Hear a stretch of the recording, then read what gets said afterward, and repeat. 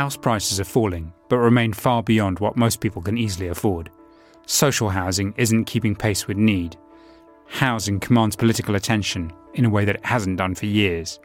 The government has committed to building 1 million new homes over the lifetime of this Parliament. Labour has promised to deliver the biggest boost to affordable housing in a generation. So it's time to get Britain building again. It's time to build 1.5 million new homes across the country. Housing starts double the number we inherited from the Labour Party.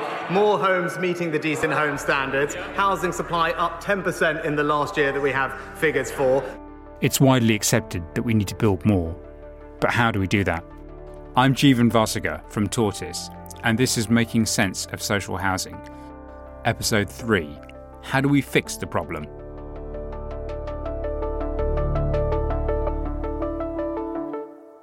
The heart of it, I think, is the lack of supply. What's unique about the UK, or unusual about the UK relative to some other economies, is that there hasn't been a significant growth in the housing supply, actually at all levels, and especially for social and affordable housing. Charlie Nunn is Chief Executive of Lloyds Banking Group. There's a reason the bank might be able to make a difference. The bank is Britain's biggest provider of finance to social housing, and also the country's biggest mortgage provider. It has a critical role to play to get the housing market back on track, delivering what society needs. Charlie Nunn grew up on the south coast of England, one of 4 kids, and he went to his local state school.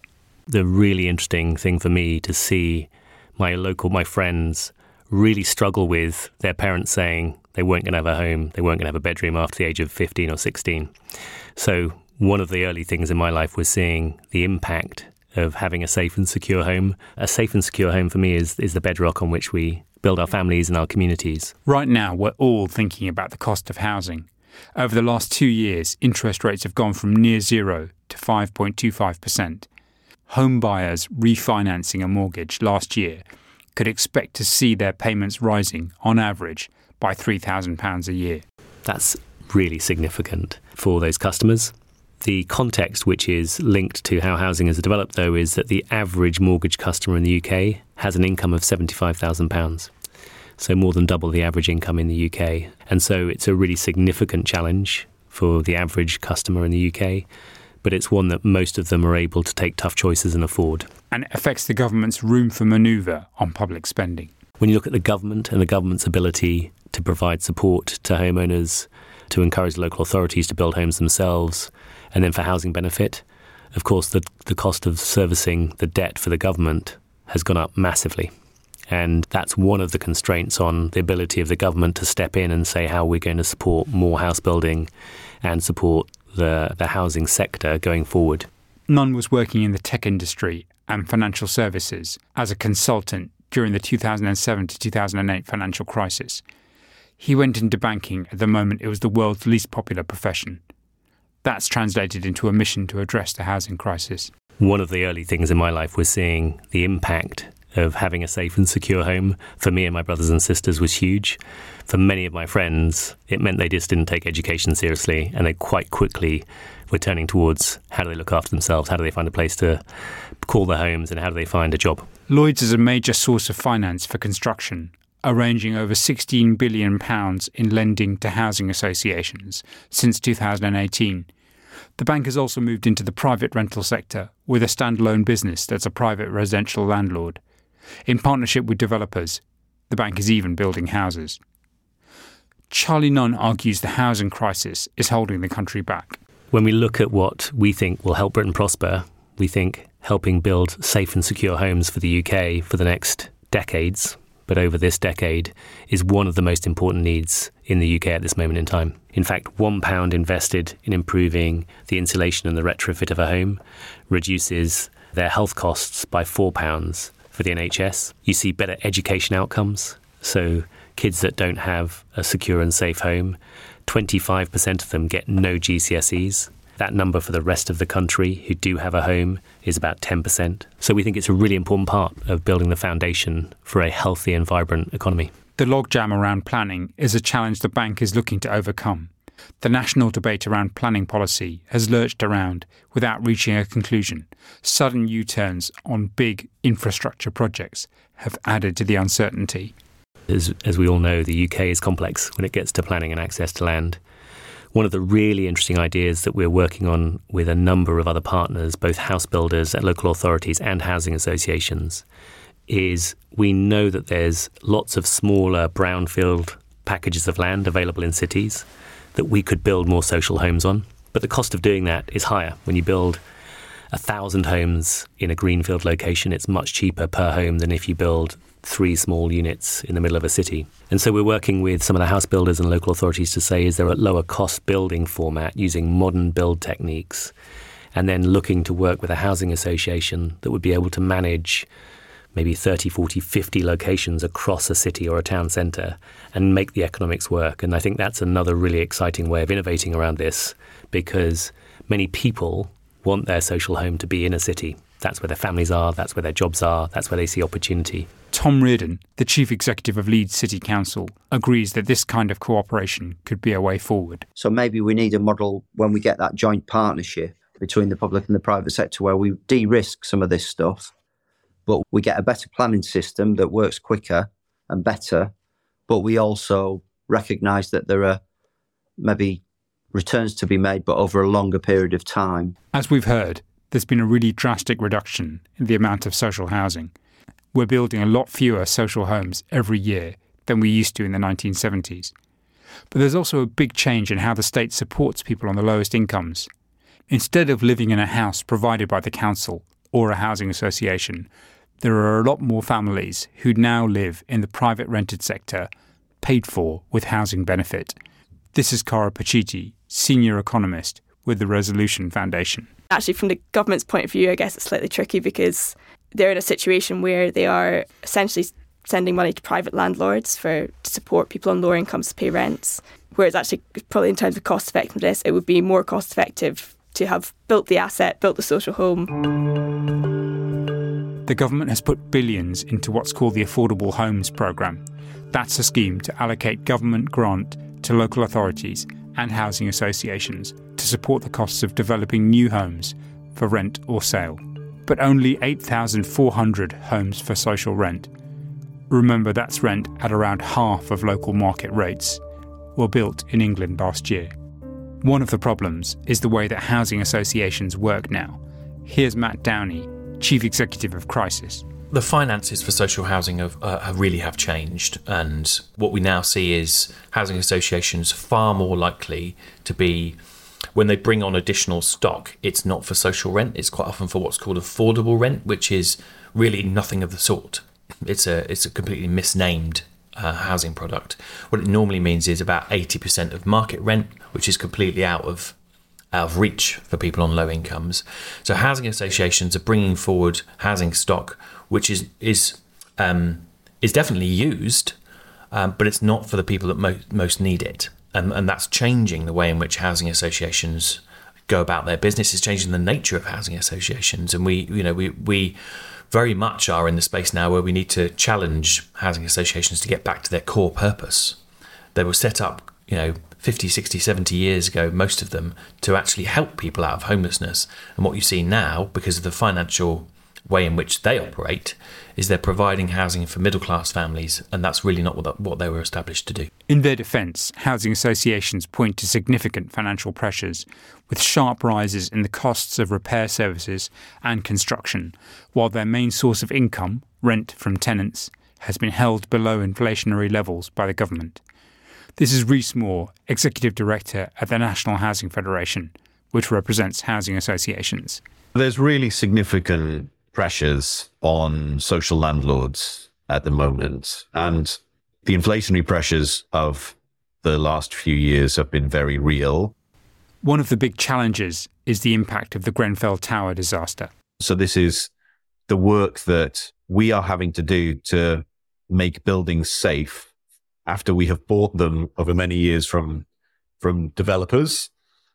We've subsequently found that those buildings were shoddily built with the wrong materials, and need to be put right. And that bill, just on social landlords, we estimate to be around £6 billion. And there's almost no public funding available to our members to fix those buildings and to put right the mistakes of others, to put right the mistakes of developers. We have thousands of buildings in this country that need a lot of money to be spent on them to make them safe.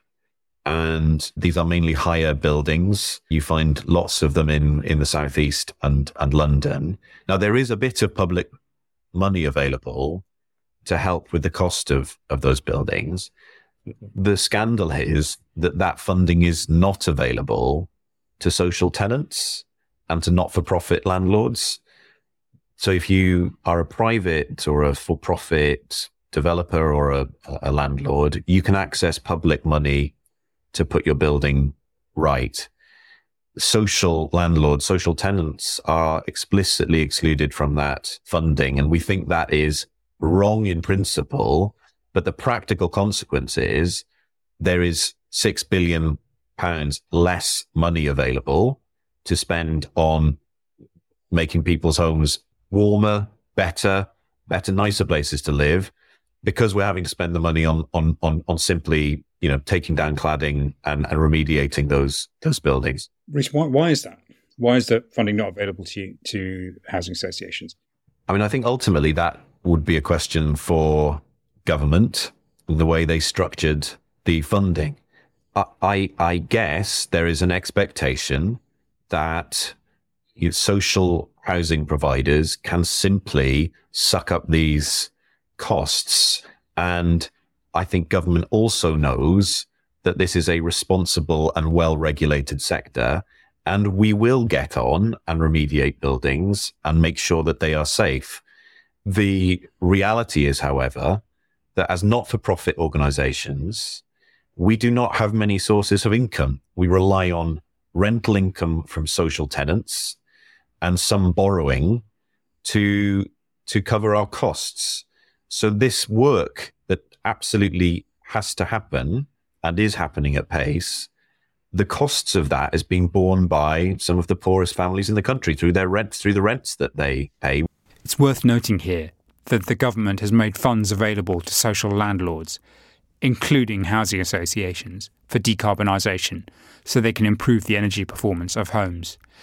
But the scale of the challenge and the cost involved is immense. Here's Charlie Nunn. At this moment in time, many housing associations are having to prioritise investing in improving the quality of their homes and retrofitting for climate change ahead of building new houses. So that's one of the challenges we're facing into. Now, there's lots of innovation happening around this, both in the use of technologies, but ways that we can retrofit homes in a more efficient way. And one great example is in Leeds, Lloyds Banking Group's had a chance to work with Octopus, the energy company, and Greg Jackson has supported us and also the local authority under the leadership of Tom Reardon to look at trying to retrofit 3,000 homes with a much more standardised and therefore lower cost way of providing the retrofit. Rhys Moore says there are two things the government could do that would give housing associations the confidence to invest in new homes. The first is to provide a long-term strategy on housing, 5, 10, 15-year strategy. And that would include long-term certainty on rents, a sensible, stable, long-term rent settlement.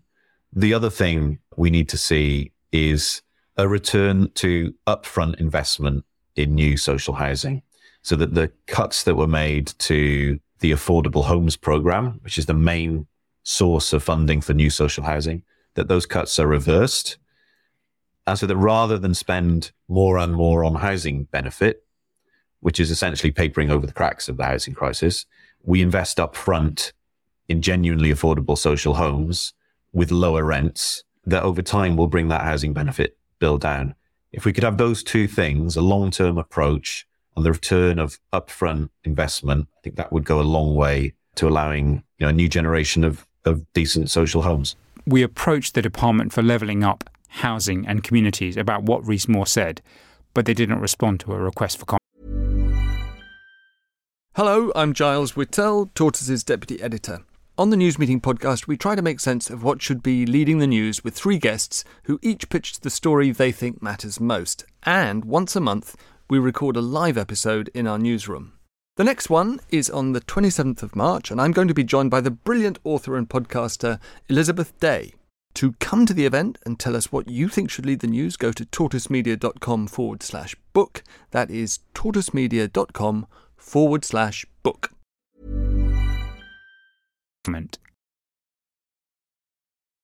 One potential area of financial innovation is channeling money from pension funds to invest in affordable housing. That's something the government is looking at. Encouraging news, Pension Insurance Corporation recently announced that it was going to invest in helping support 1,200 new affordable homes in this city.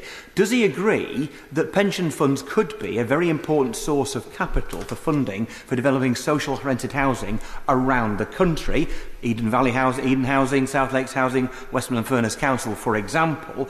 And would he agree to look at the rules to bring in greater incentives for pension companies, pension investment funds, to invest in affordable housing across the country?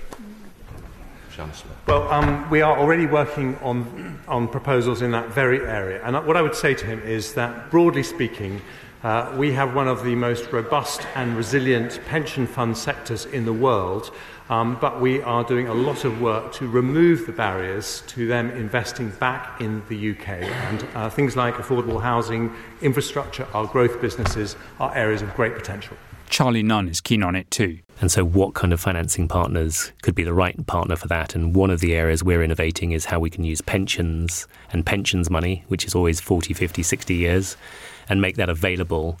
Financial services can't fix this alone. It's definitely going to be a partnership with other private companies like house builders, with the housing associations, with local authorities, and it's also going to need closer collaboration with the government as we go forward if we're really going to untap or unlock the ability to build 1 million new social homes over the next decade. And there's another thing that we're probably not talking enough about. At the top end of the housing market, there's a massive transfer of wealth coming over the next 20 years. The use of that housing stock in terms of number of people living in empty rooms or the number of empty rooms available is enormous. So how the transfer of housing to the next generations happens over the next 20 years and how that housing stock is then used is a huge part of how housing is going to evolve, and the wealth that sits in the housing for those that bought their properties in the 70s and 80s particularly is going to be untapped or potentially released into the next generations. And that could provide additional opportunities for people in the next generations to buy properties or to realise the wealth from selling that property. So the problem could get worse. The risk is of the UK returning to a Jane Austen era, where it isn't what you do for a living that shapes your life, but the wealth you inherit or marry into.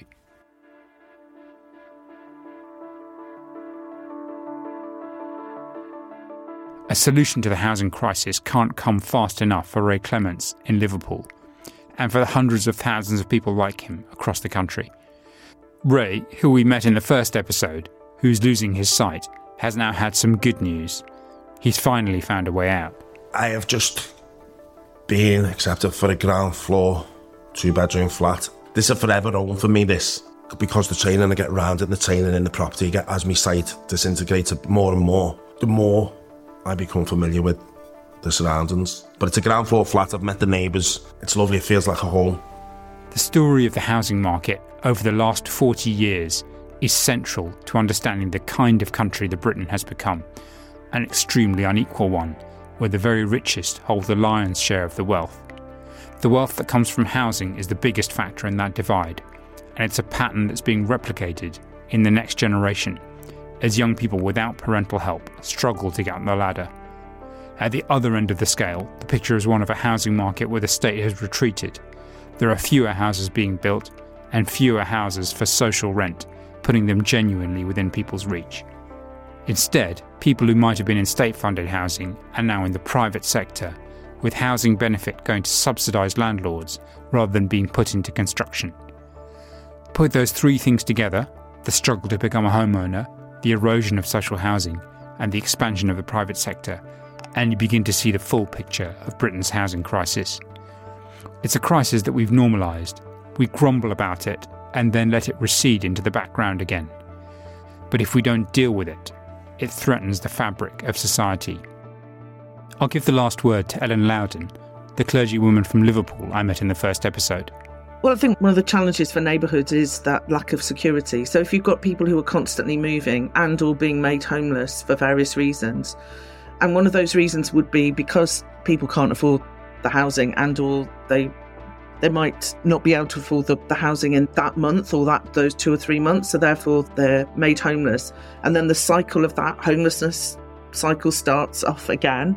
And that means that you've got a constantly moving community, and the stability of a community is dependent on those people being settled for an amount of time and being able to make a personal and civic investment in that community, even if that's visiting the same shops or seeing the same neighbour on the corner or being concerned about the people around them. The lack of secure, safe, affordable housing means that communities lose out on that and individuals lose out on that.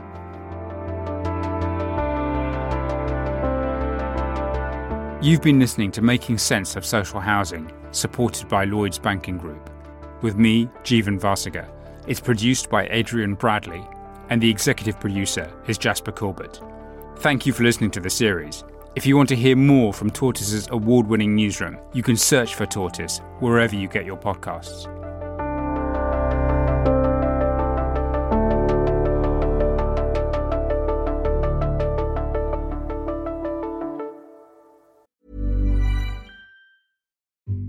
What comes to mind when you think of Amber Heard?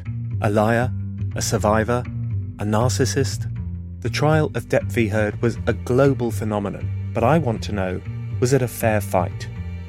I'm Alexi Mostras, the host of Sweet Bobby and Hoaxed. In my new podcast, I'm investigating whether Amber Heard was the victim of an organised trolling campaign. Just search for Who Trolled Amber wherever you get your podcasts.